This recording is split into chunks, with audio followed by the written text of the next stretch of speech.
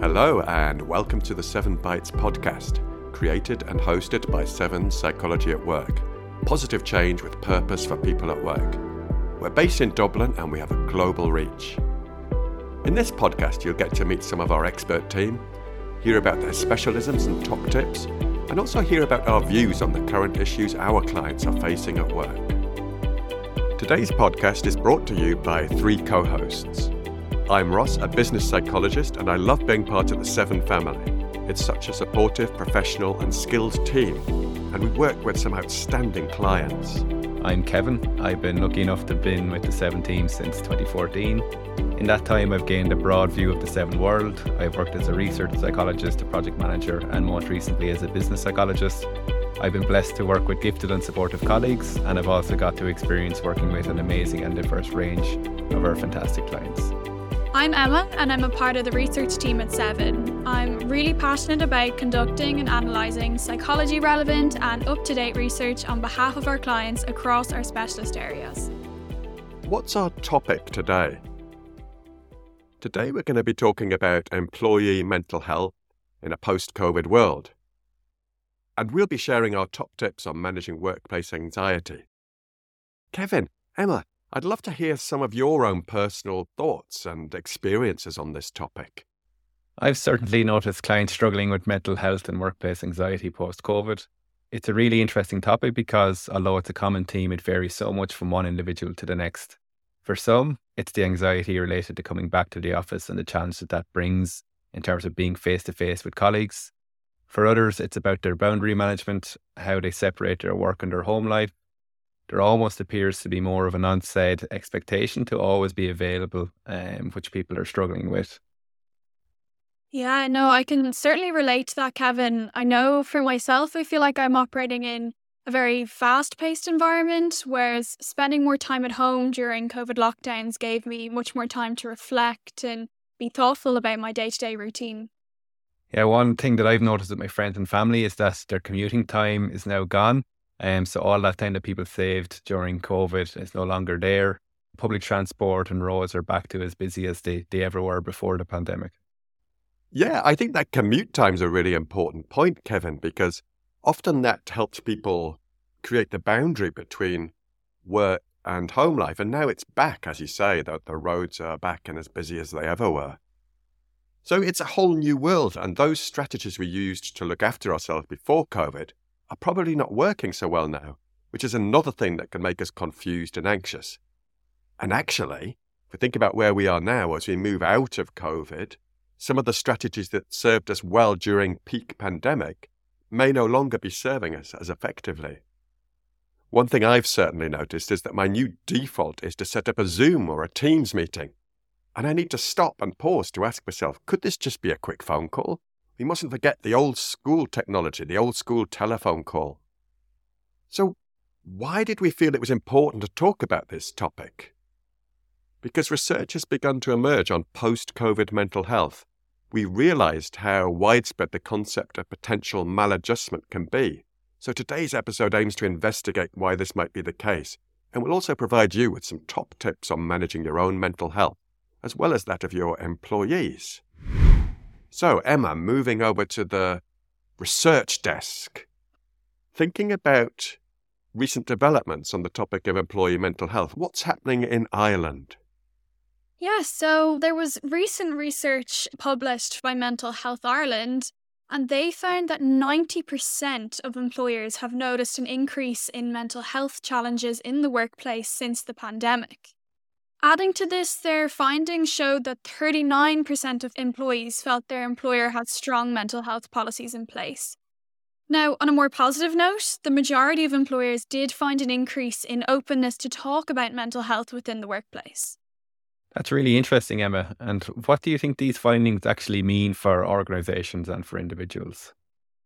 I think initially, this shows that there is an increased awareness of mental health within the workplace context, which is something that I think the COVID pandemic has facilitated in a way. You know, that working from home element almost encouraged the blend between work and home life rather than viewing them as separate issues.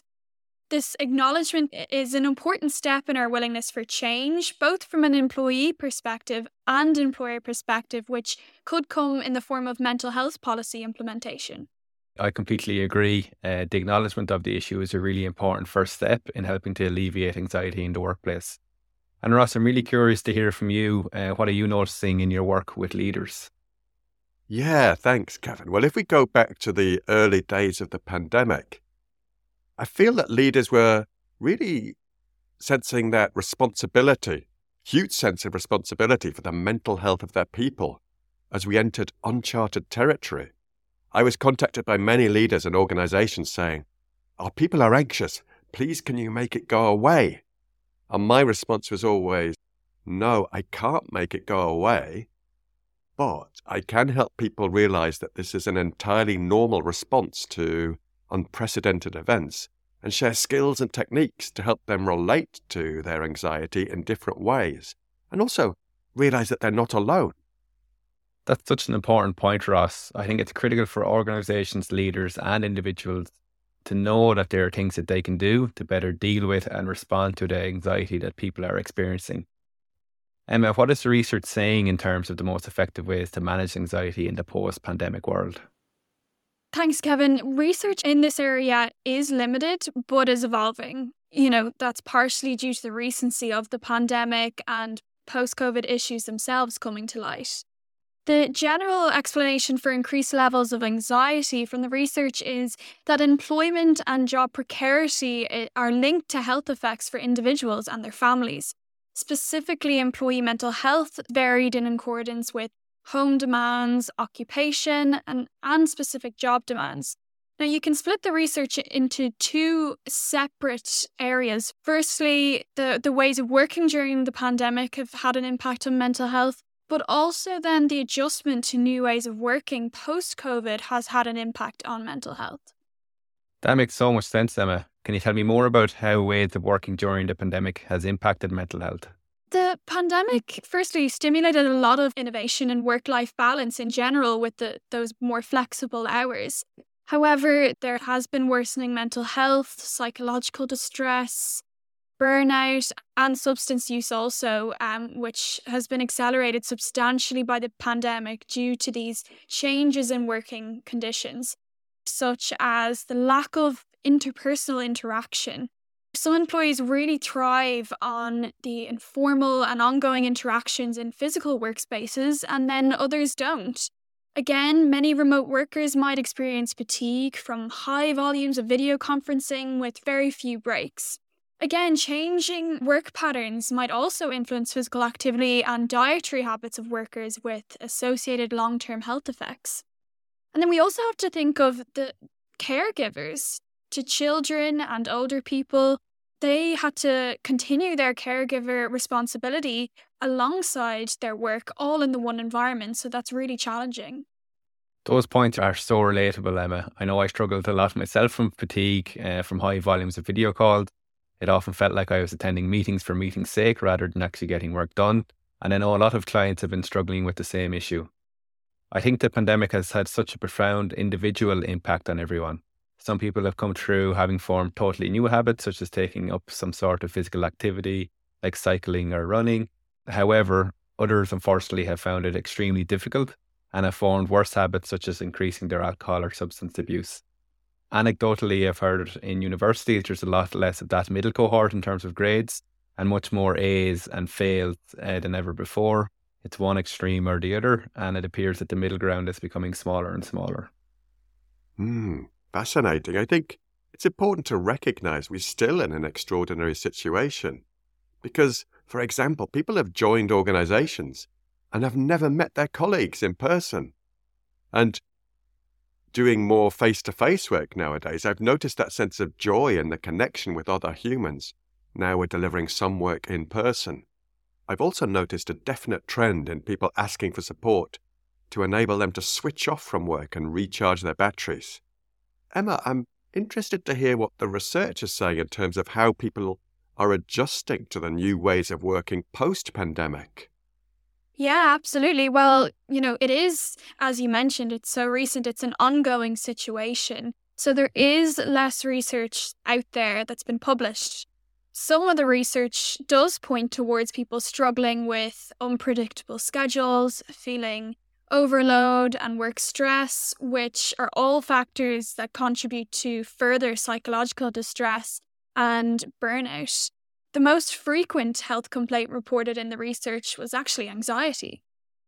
That's really fascinating, Emma. And I think, a big part of adjusting to the post-pandemic world actually comes down to each individual's adaptability and flexibility to find a new routine or personal practice that works for them as a way to manage their anxiety. For example, many people took up new hobbies, developed new practices, or even put in new boundaries to help them adapt to this new world that they find themselves in. So in terms of recommendations for employers, I think the Wellness Works framework that Mental Health Ireland posted for employers is such a fantastic resource in terms of providing practical advice on what they can do to support mental health in the workplace. And we've posted a link to this framework on our LinkedIn page.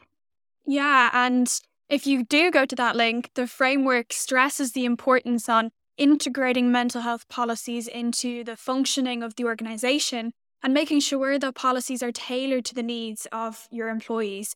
It's a brilliant resource. It's a step-by-step guide on how to develop and implement these mental health policies. So, Ross, just in terms of the practical advice you'd have for individuals, do you have any top tips that you would like to share in terms of how individuals can better manage their anxiety?